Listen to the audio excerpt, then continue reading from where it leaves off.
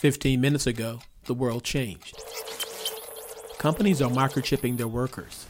Robots are hiring humans. And brain-to-brain communication is a thing. This is all happening now. If you want to know what happens next, listen to the Jim Stroud Podcast. Over the past, let's call it 3 months, 6 months? I don't know. I don't keep time very well. I'm mostly goldfish at this point. I have been asked or heard or been in conversations where someone who I thought was very, very smart, employer brand, who I thought was incredibly capable, said something to the effect of, I just hired someone to help me out in this spot. I really wish I had a way of kind of getting them up to speed on employer brand. What does it really mean, and what does it, how does it work? Is there a book? Is there a series of articles or a series of podcasts? Hi, how you doing? About how to get them up to speed fast. And really, there's not a good one. As I wait for my own book to come back from the publishers to see if my quote-unquote rough draft, exactly how rough is that rough draft exactly, and how scared do I need to be, we'll find out, won't we? But I thought, hey, this would be a great time. We're episode 150. No one ever thought, certainly not me, ever thought we'd get this far. So here we are. Let's kind of put a flag in the sand and flag in the dirt and say, hey, this is what Employer Brand 101 is. So this is the episode, regardless of how long or short this is, I have no idea what this will be. This is the episode you hand someone and say, this is what you need to know. This is how to begin your journey into employer brand. And whether you're coming from the recruiting side or the marketing side is immaterial. This is how employer branders see the world, think about the problem, what they do, what makes them different, all that good stuff. It is the foundation upon which every single tactic you can think of under the sun can be applied. So that's what we're going to talk about. You ready? Here we go. Welcome to the Talent Cast, the world's most caffeinated employer brand podcast. I'm your host, James Ellis, and I've been doing employer brand for years now, and I absolutely love the industry. I love how it's growing, I love how it's changing, and I've tried to do my part to elevate the concept, to get everybody to understand the power employer brand can have in hiring, attracting, and retaining talent. So we try to really focus on driving home the idea that this is a calling and a craft. It's a lot of getting your hands dirty, but it's also a lot of big strategic thinking. And that's where we kind of live, that kind of Venn diagram, the intersection between those, the big ideas, and the getting the details right. So we talk a lot about employer brand and how to do it right and how to think about it and how to look at your problems in a whole new way. Ready to rock? 1, 2, 3, let's go. Hey, how you doing? James Ellis. Very little in the way of housekeeping other than I've got this newsletter. I keep updating it. We're up to 700 and some number of subscribers now, which is amazing. So go ahead and subscribe. Just go to employerbrand.news and it's right there. It's weekly. It's free. It's no pitch. It's all that good stuff. It helps you keep you smart if you can't listen to the podcast every week, assuming the podcast makes you smarter. We'll see. Who's to say? Certainly not I. That's really most of it. That's really all the housekeeping.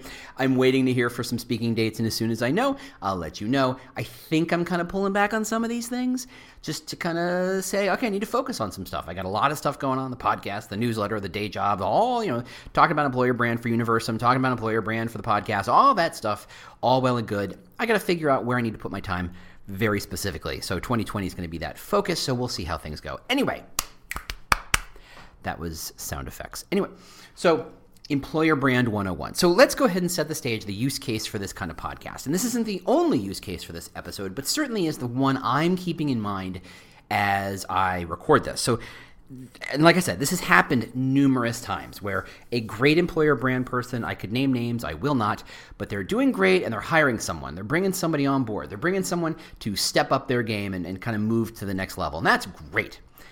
Except that person is not a quote-unquote employer brander. And let's be fair, especially in the States, employer branding is still a fairly new, nascent kind of functionality, function, department, whatever you want to call it. And it's hard to kind of figure out how to describe it. And if you've only got a job description or job posting to kind of say, this is what the job is, it still lacks a lot, right? Are those usually pretty task-driven? Hey, we want you to write a lot of ads, or hey, we want you to write a lot of job postings, or hey, we want you to manage content, or hey, we want you to own the brand, or any number of variations therein. But there's not a lot of this is what the job is. No one has to explain what a salesperson does. Everybody knows a salesperson's job is to go out and grab as much cash as they can and bring it back to the company. Nobody needs to know or ask the question of what a developer does. If you're a developer, you know what developers do. They make code, they make products, they design processes, they implement architecture, yada, yada, yada. everybody knows what HR does, right? It's employer brand still very fuzzy, even in companies that have been doing it pretty darn well. It's still just kind of that gap between what recruiting does and what marketing does and what comms does and what HR kind of does, sort of in the middle there, kind of maybe, sort of if you squint real hard. So yeah, let's define it. So obviously we've talked about what employer brand is. An employer brand is the aggregation of what individuals think what it's like to work at your company based on all sorts of touch points and experiences, many of which have nothing to do with recruiting. They like your product, you're going to have a great little halo effect. And I made fun of the halo effect earlier on LinkedIn this week, and I wasn't making fun of it. I'm just saying it can't be the whole employer brand. You can't just say, we have a great product, therefore we have a great employer brand. That's not really how that works. But if you've got a great product, good Lord, use that halo. Far be it from me to do gatekeeping and say, oh no, you can't use that part of the brand. It's not cool. One, who am I to judge cool? But two, you should be using everything. I'm like the Native American brander. I want to use all the parts of the buffalo and use all the things I have access to, and I'm going to use them all. I don't care what they are. If I have them, I'm going to find a way to use them. So if you're coming in and you're saying, well, we need somebody to understand the mindset, the perspective, the philosophy around employer brand, let's get started. So whether they're coming from marketing or whether they're coming from recruiting, there is a gap. If they're coming from marketing, their mindset is more is always better. It's just how it is. This is not a judgment. I'm not saying marketing's bad or dumb, because it's not. They're doing a job, and their job is to say, go get more eyeballs, go get more people, go get more leads, go get more customers, go get more. And I do not care how exclusive your product is. If someone's going to cut you a check, there's no company in the world that says, yeah, I'm not going to take your money. Nope. More is always better. And that's how marketing perceives things. They want more reach. They want more brand sentiment. They want more. Good for them, and that's good for them. It's just not quite what we do. If you're coming from the recruitment side, it's kind of like coming from sales. It's kind of like a salesperson trying to be a marketer. It's a different brain, right? Their job is to build relationships. They're not usually all that process-driven. They're not usually very big picture-driven. Their job is to create a connection in the moment, in the 30 minutes they're on the phone with you, get a good sense of you, evaluate you, kind of sort you into buckets, figure out what you're good at, figure out what you're not good at, kind of get a guess as to whether or not you'll be good fit for whatever this role is. So your job is really about having good relationships with the hiring manager, having good relationships with your candidates, having good relationships with your boss. It's a relationship-driven job. Those two things, there's a gap in between, and that's where employer brand lives. And this is what the gap looks like. The gap looks like this. It is, how do you take a marketing mentality of seeing a big strategic picture, having a message, putting it out there, it connects with people, then it moves them to some sort of action. In your case, you want them to learn more about your company. Not, he says a third time, not to get applications. If your job is to focus on applications, you might as well send out direct mail. Just it doesn't work that way. Your job is not to get applications, because anybody who would see an ad or see a piece of information go, yeah, I want to apply, they're not worth hiring anyway. You want the people who want to learn more, people who make informed choices. They want to inform themselves. They want to learn more about what it's like to work there. They want to see it from multiple perspectives. They want to feel like what they see in one instance, in one story, in one narrative is validated across multiple channels. They want to know that what they're getting makes sense. Think of it like you're buying a handbag, a car, it doesn't matter. If you see a review on Amazon and it says, this thing is too heavy, okay, that's for a bag, that can be a problem. However, it's a bag made of leather, it's designed to be super, super rugged. You're not there for the weight and the lightness, you're there for the ruggedness. Maybe you're there for the look.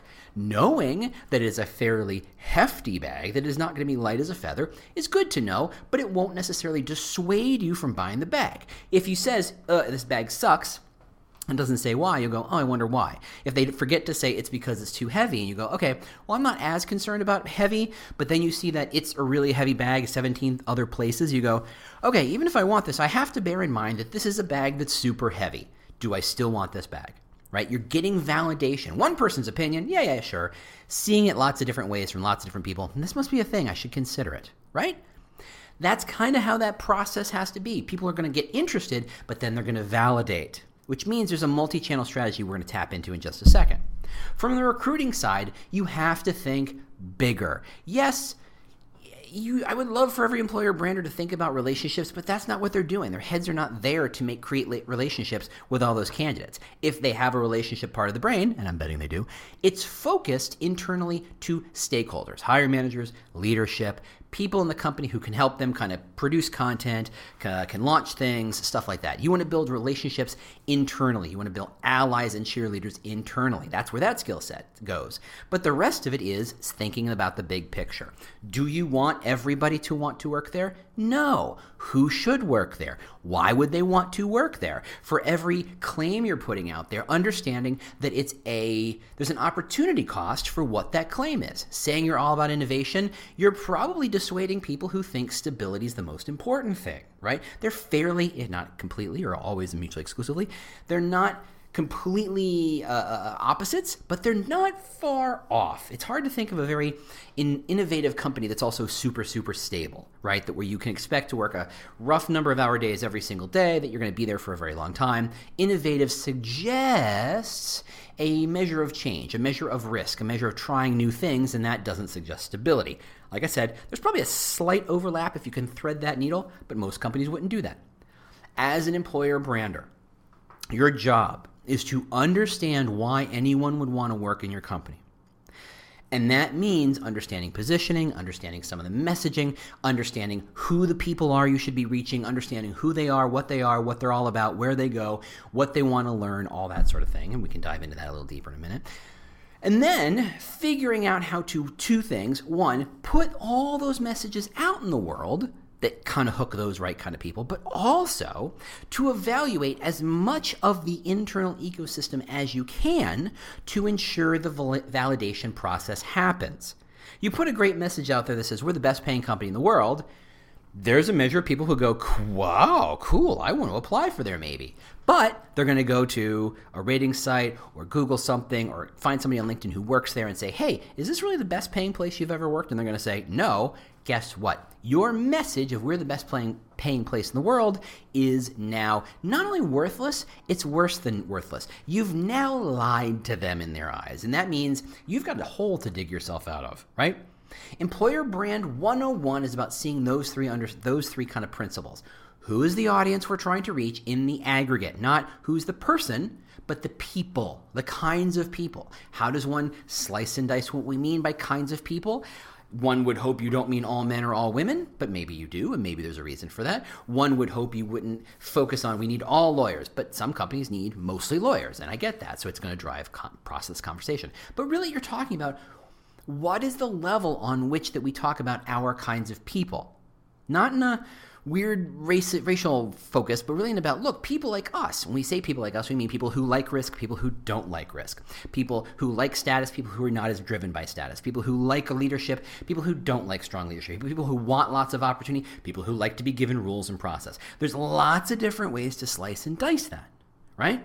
And when you do it right, when you pick the attributes and traits that drive the people inside your company, you're allowing yourself to open everybody's eyes a bit, to say, look, this is what we're all about. Sure, we sell shoes, but what it's like to work here is da-da-da-da-da-da. We're innovative, we're status-driven, we're opportunity-driven. What are we driven by, right? That's the thing we're all about.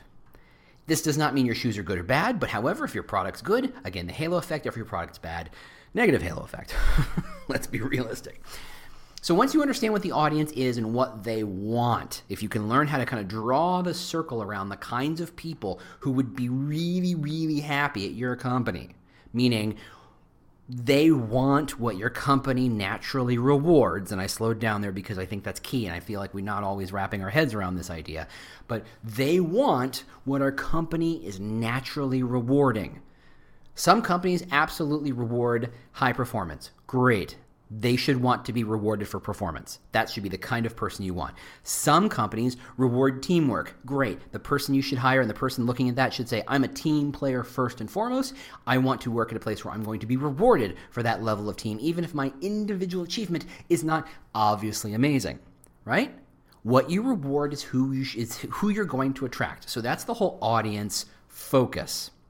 The second focus is, what about that audience can you learn in a given, role or position or level that you can help you understand, this kind of person will be very likely to have a very short journey, right? They're going to see the job posting and they're going to hit apply. That's the shortest possible journey, right? Or are they someone who's going to have a long journey? They're going to see the job posting. They're going to ignore it for a month. They're going to come back and see it. They're going to wait till someone suggests it to them directly, say, you should apply for this job. And they go, okay, maybe I'll go learn about it. Maybe I'll look at the rating sites. Maybe I'll Google it a couple of times. Maybe I'll go read some websites. Maybe I'll read some news. Maybe I'll go see if I know anybody. They're going to do the dance. They're going to do the full journey. If 98% of your audience that you're talking to is going to be I like that job, click a button, your job is much, much easier. It just means that you should probably be focusing on the places where the touch points that you have direct control over, or at least direct influence over, should be first and foremost. And that is, in this case, the job posting. For that person, most of employer brand is encapsulated in the job posting. Now, there's some work to be done in a candidate experience and before they decide, they see the logo and they go, cool, I want to work there. But for the most part, their impact happens at the job posting. However, that's not most companies. It really isn't. Most companies, they're going to talk to people who will have experience and skill set, who can be selective, who are going to do a lot of due diligence and do a lot of research on that company before they decide to apply. And however they apply, whether it's through the actual application process or doing, the whole, I'm going to pick up the phone and call the recruiter and try and talk my way into having a conversation. Just as valid. So if you know that they're doing this whole dance where they're going to all these sites to learn about you, then your focus needs to be split among all those sites. And no one site is more or less important than the others. It's kind of like a very long meal that was an incredible meal, and they hand you dessert, and in the dessert, there's on the ice cream, little scoop of Tahitian vanilla ice cream. It's gorgeous. It's going to be lovely, and there's a dead fly on the top. You're like, ooh, just what? That one little tiny fly on the top of my dessert destroyed the entire experience of that entire expensive, very long dinner. Right? So you can't say, rating sites more important than Google, because if they get good information on the rating sites because you focused on that, but then they go to Google and they find the fly on the ice cream, guess what? They don't care about the rating sites. You have to make sure that what the candidate or prospect is hearing on all of those things is not the same, but certainly aligned around a few core ideas. Meaning, if you're all about innovation, but your ATS sucks, guess what? Are you really about innovation? No. You're about innovation when it suits you. You're about innovation when it's easy. You're about innovation for the customers, but not for internal candidates, right? Or not for internal people, not for the candidates. That's a different conversation. But if you say you're about innovation, the levels and ways you discuss innovation, it's exponential in the way you can kind of reach out to that, the ways you can talk about it. The legal team can be innovative. The sales team can be innovative. The developer team can be innovative. The HR team can be innovative. Everybody can be innovative in their own kind of way, and they're going to tell their own stories around innovation. And the gist of it will be suddenly the person goes, gosh, everybody in this company is super innovative. They claim to be very innovative and focusing on rewarding innovation. Guess what I think they are? They must be all about innovation. And if I am all about innovation too, I want to work there. See how that works? So you can't focus on just a few pieces. You have to focus on a lot of pieces. And this is where employer branding gets complicated, because it's a lot more like consumer branding. It's not direct marketing. It's not about how do I get someone to click a button. It's not about, I'm going to put a Google ad word that says, if you want to buy a bag, click here, we have bags. Click, done. That's very transactional. Employer brand is the opposite of transactional. It's deeply strategic, which means it's going to say, what what seeds can I plant here at the top of the funnel that will sprout farther down the line? So if I say, here's some good ideas of what this company could be about, and they go, cool, I want to learn more, they start to validate some of those ideas, or those ideas get shaded and colored and fleshed out in a way they go, oh, when they mean stability, this is what they mean about stability. Got it. This is how they perceive stability. Not about boring, but about having a good sense of the longitudinal longevity of the blah, blah, blah, blah, blah, right? There's lots of different ways to think about innovation or status or leadership or development or stability, right? What you're doing is you're fleshing it out so that someone really has a good sense of what that means. What they want when they're clicking a button not to buy a bag or to buy a car, but is to change their life. And I think that is one of the key elements in employer brand that we don't take into consideration. Most people who purchase something are not making a life-changing purchase, with the exception of perhaps a college, perhaps a house, maybe one or two other things that you would put in that same bucket. For the most part, they're not life-changing. Even in enterprise sales, B2B enterprise sales, where the checks are massive, they're 7 figures, it's not like the person making the deal is having their life change. The procurement officer is not saying, well, if I say yes to this, I have to change my life because it's either a good or bad sale. No, they spread the blame across 7,000 other people and it doesn't really stick. This is the place where you are dealing with life-changing choices. And so you need to approach it as such. You need to understand that these choices are important and therefore they're going to do a lot of due diligence for the most part. And you need to seed all that stuff all the way around. And it all has to align. If you try and tell 10 different messages, everybody's going to go, I don't understand what this company is. I don't understand why I'd work there. I don't understand how it's different. If it says very much like we talked about last week, if it's all about making an impact, what do you mean by impact? You just say impact. Great, but what does that mean? And every other company says it too. So you know what? You keep beating on this boring drum. I'm going to walk away. Or you say impact, but you also say teamwork, and you also say status, and you also say performance. I don't see how these ideas come together. I don't see how these ideas are aligned or connected so that I'm getting a clear sense of what it's like to work at this company. And if I don't have a clear sense, I'm walking away because I have that choice. Because in this market, every candidate has lots of choices, or you should assume that they do because that's better for you. So that's the mindset of employer brand, understanding the audience, making sure they have an entire journey, both before they're interested in the company, before they're interested in applying, and after they apply, what's the candidate experience. Just see the entire vision.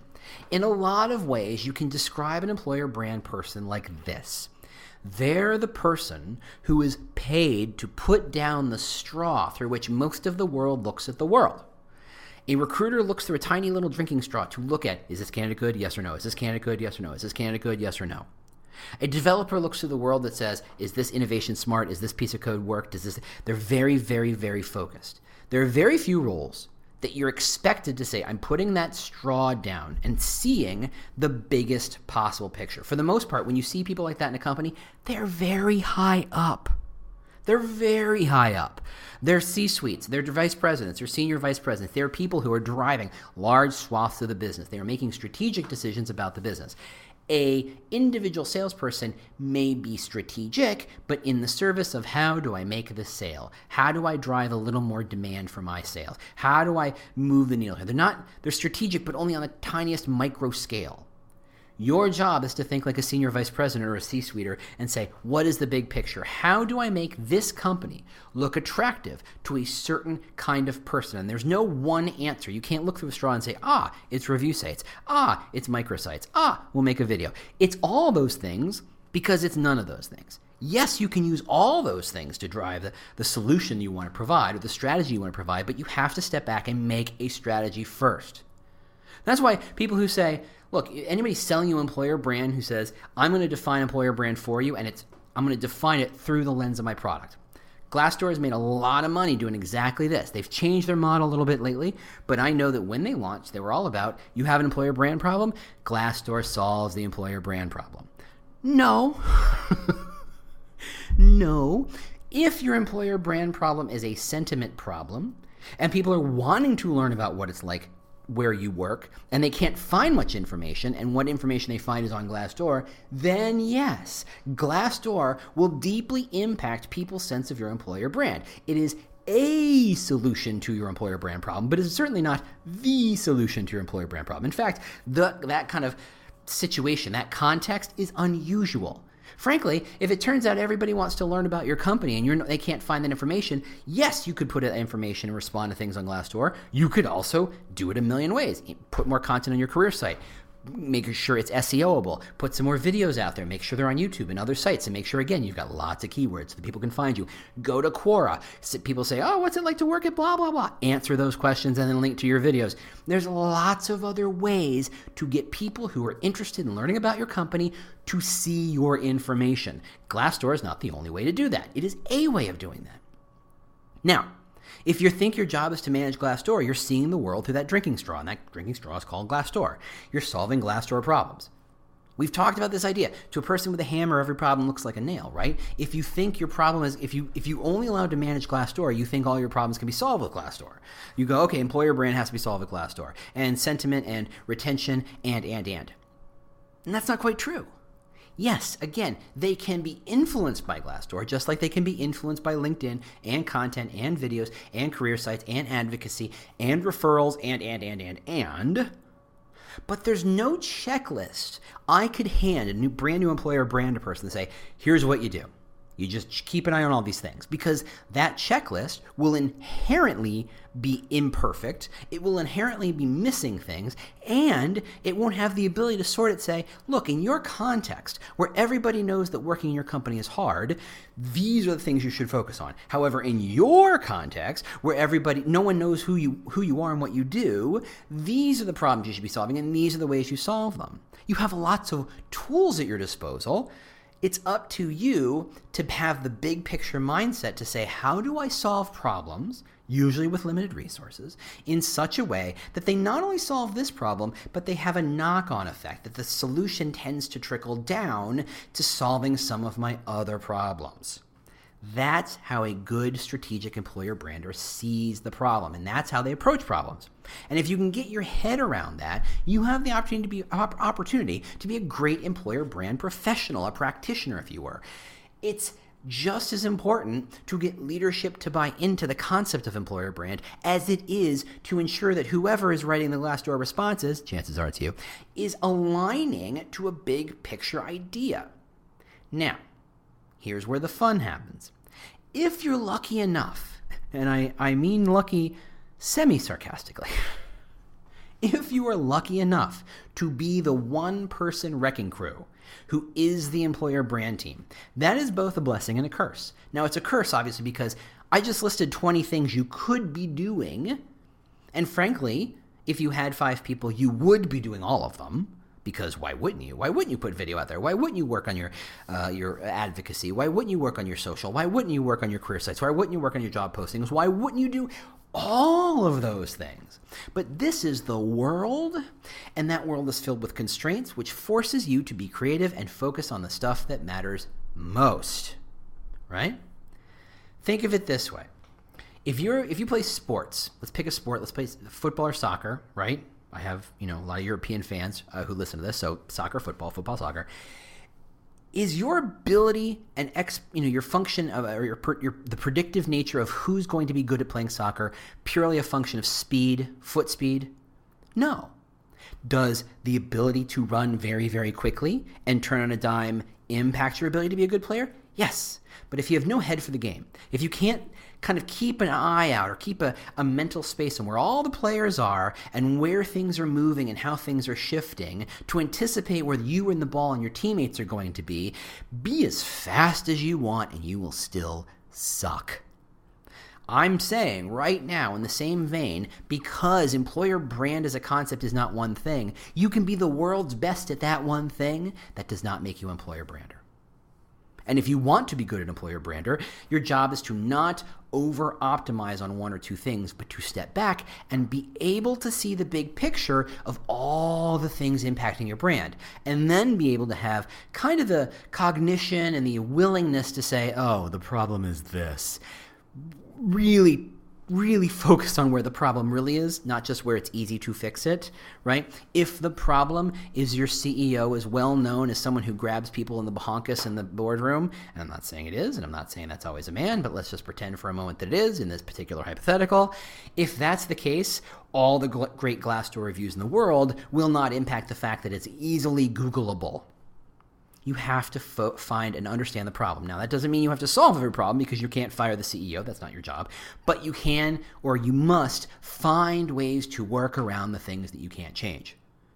You have to see the big picture. That's what strategy really ultimately means. How do you achieve the objectives even when you don't have the resources to do it the easy way or the quote-unquote best practice way? Because the best practice is always someone's putting a price tag on that. And it's always about there's lots of things in this process that you can't control. So you either have to plan for them or work around them. That is what it means to be an employer brander. Seeing the big picture and understanding how to develop a strategy around that using the resources at your disposal. Okay? Does that make sense? Is that kind of clear? Because that's really the thing, is that employer branders, all the best employer branders I know, they're good at some things. They're good at video. They're good at stakeholder management. They're good at expectation setting. They're good at recruiting. They're good at writing. They're good at all sorts of things. But the fact that they're good at those things isn't what makes them a great employer brand person. It's their ability to go, I see the big picture, and I see how if I make this change here, it can not only solve the problem at hand, but also has long-term lagging impact. Here's a good one. Let's say you think you have to fix your employer brand, meaning you have a good-sized staff, but they're all kind of all over the place, both geographically and mentally. Some people love working here. Some people are really kind of meh. Some people hate it. There's some issues, and some managers and leaders are rough, and some are great. And it's just, it's like every company. It's kind of all over the map. There's a very disparate spread of quality of experience of hire, quality of experience of work experience, all that stuff. And you say, of all the things I could be doing, and let's list a few of them, right? Make a video, build your microsite, build your Glassdoor ratings, Fairy God Boss, your Power to Fly, whatever. Let's SEO enable your career site, write better copy for your career site, write better, more engaging copy for your job postings, write better social, invent a hashtag, inform your referral projects, increase advocacy, develop an advocacy program where you teach everybody on the staff what it means to be an advocate on social and what's expected of them and what they're not allowed to do and what will get them fired. That's top of my head stuff, right? That's just top. Those are all things that will impact your employer brand. Now, given the situation or context, and I'm not saying this is the answer, I'm just predicting a particular context that may not apply to you. But in your context, you might say, I think what I'm going to do is build a guerrilla campaign internally, reminding people why they like to work here. Now, there's a couple of steps to figuring out how to solve that problem, and that might be doing a bunch of interviews and doing some surveys and engaging some external data to understand what's going on and why people like to work here and what the sentiment from the outside is, all that good stuff. And you nail down the reason people love to work here is because the leadership really cares about their development and a sense of ethics, right? Just why not? Let's just go with that. Those are the two things that people care about. Okay, so you take that back in your brain and maybe you go in your little cave and you kind of needle them and whittle them and kind of play with them a bit until you come up with a tagline or a sentence even that says this is what it means or reminds people about this sense of leadership cares about your development and ethics in the same breath. It doesn't feel like a camel where you just kind of glued two ideas together. You come up with some great creative way because your skill is creative writing and your skill is copywriting, or a copywriter who can help you figure this out. And so what you do is you start writing it on the whiteboard and you start ending your email signatures with it. And you ask recruiters to end their email signatures with it. And you start to seed it on job postings and the career site. And maybe you make a couple of web pages specifically for the recruiters so that candidates can learn about the recruiters they're talking to. Maybe you give it in a LinkedIn, and I'm literally spitballing here, in a LinkedIn banner that you ask people to drop on their LinkedIn profiles. And. All these things are free. All these things are relatively straightforward. And if you've built great networks internally, it's not a huge ask. And maybe you get 100 people to play along and do the things you ask them to do.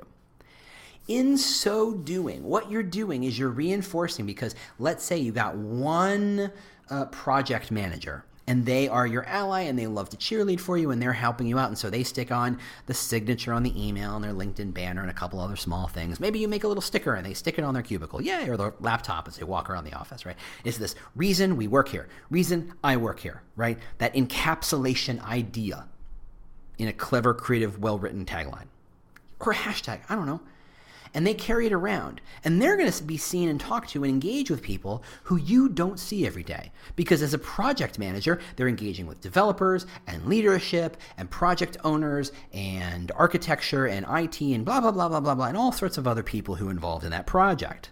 They are going to be your advocate for that. And they're going to see that sticker and they're going to see that email signature and go, that is the reason why I like to work here. That is a good, valid reason. That reminds me why I like work. That is why I work here. That is what's great about this company. And it reinforces this positive idea.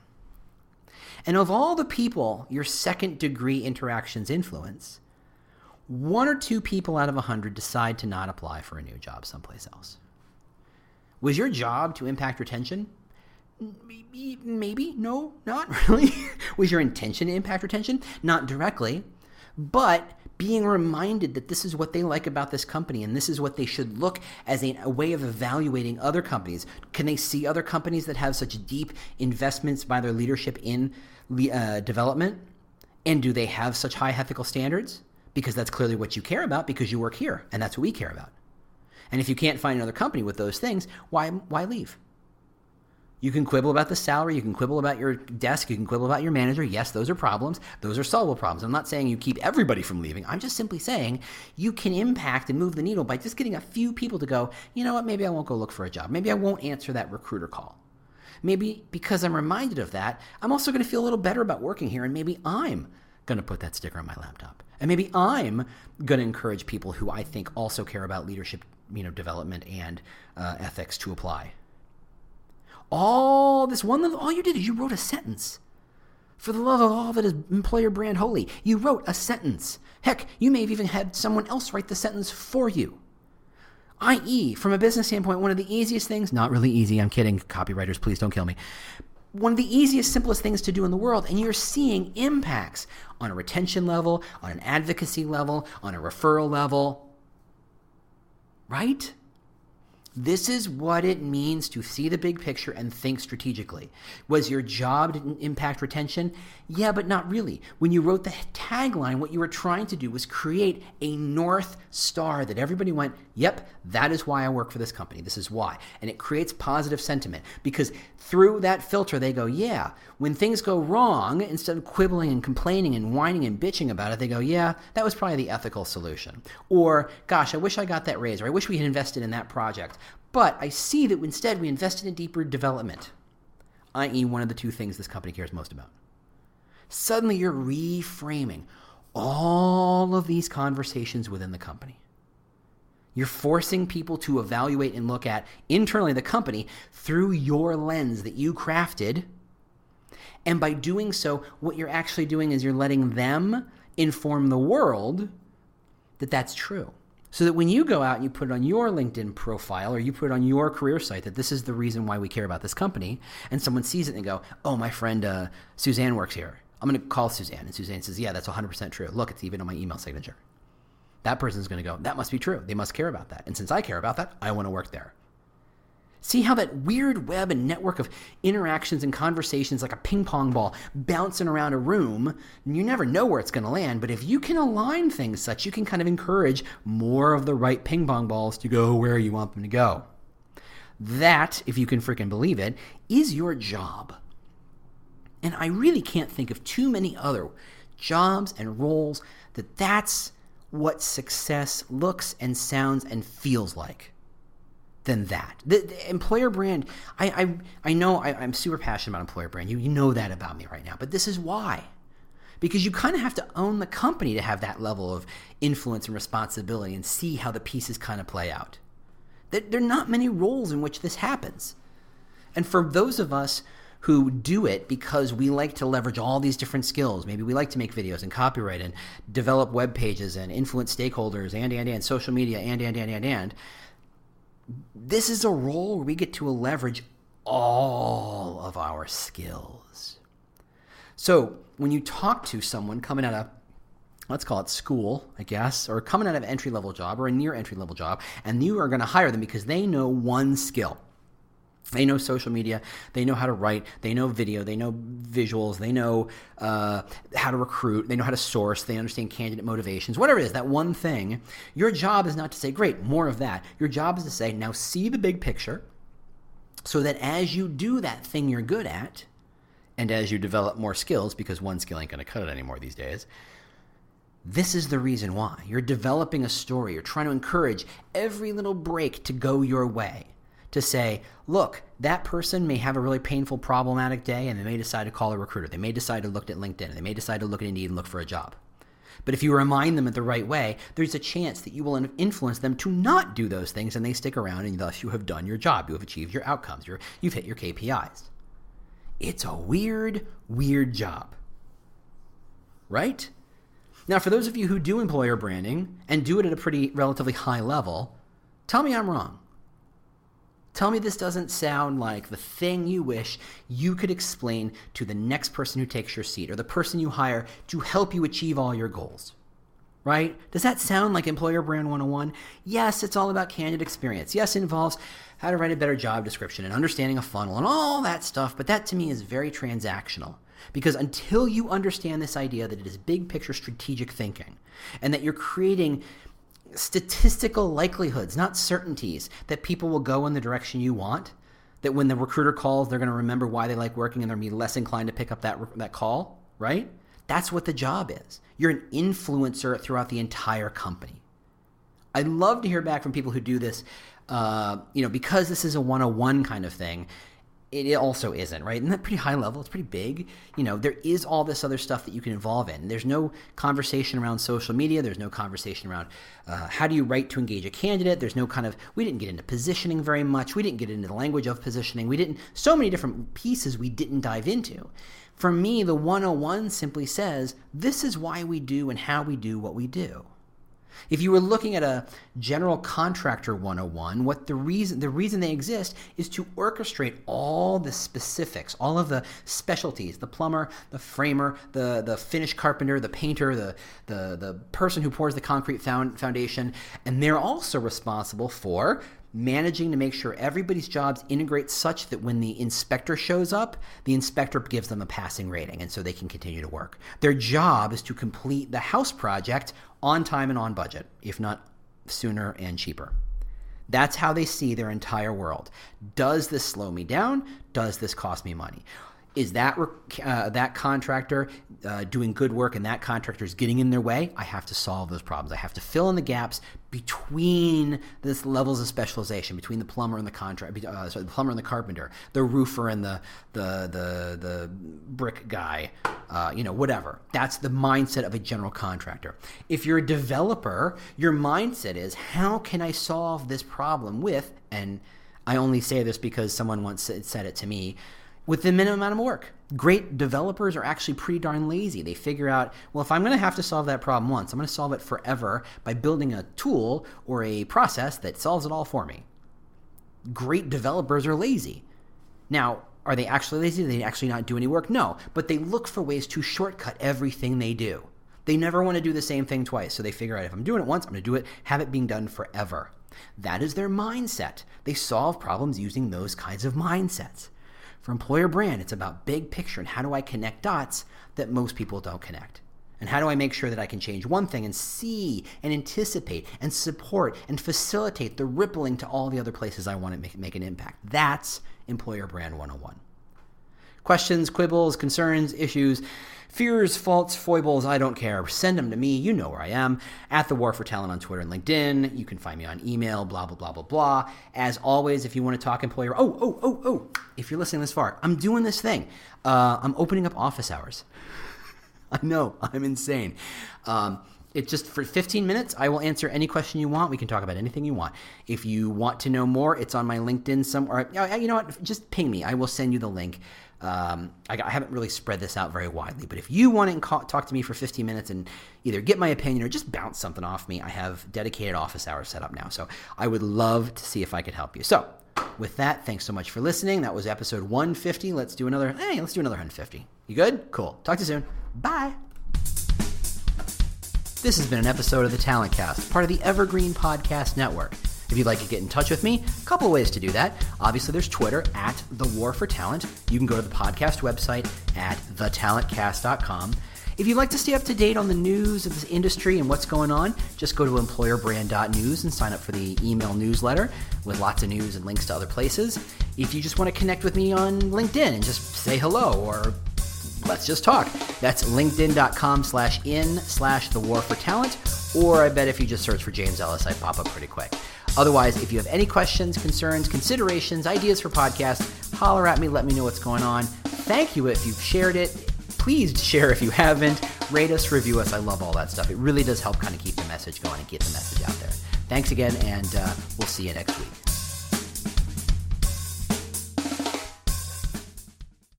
How much do you understand the future of finance?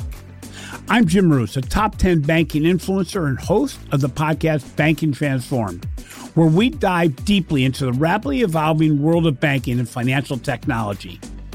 Join me as I interview industry experts, thought leaders, and innovators as they unravel the latest banking trends, disruptions, and game-changing technologies reshaping the world of finance. Redefine your understanding of the banking ecosystem. Subscribe now to Banking Transformed, available wherever you get your podcast and now available on YouTube.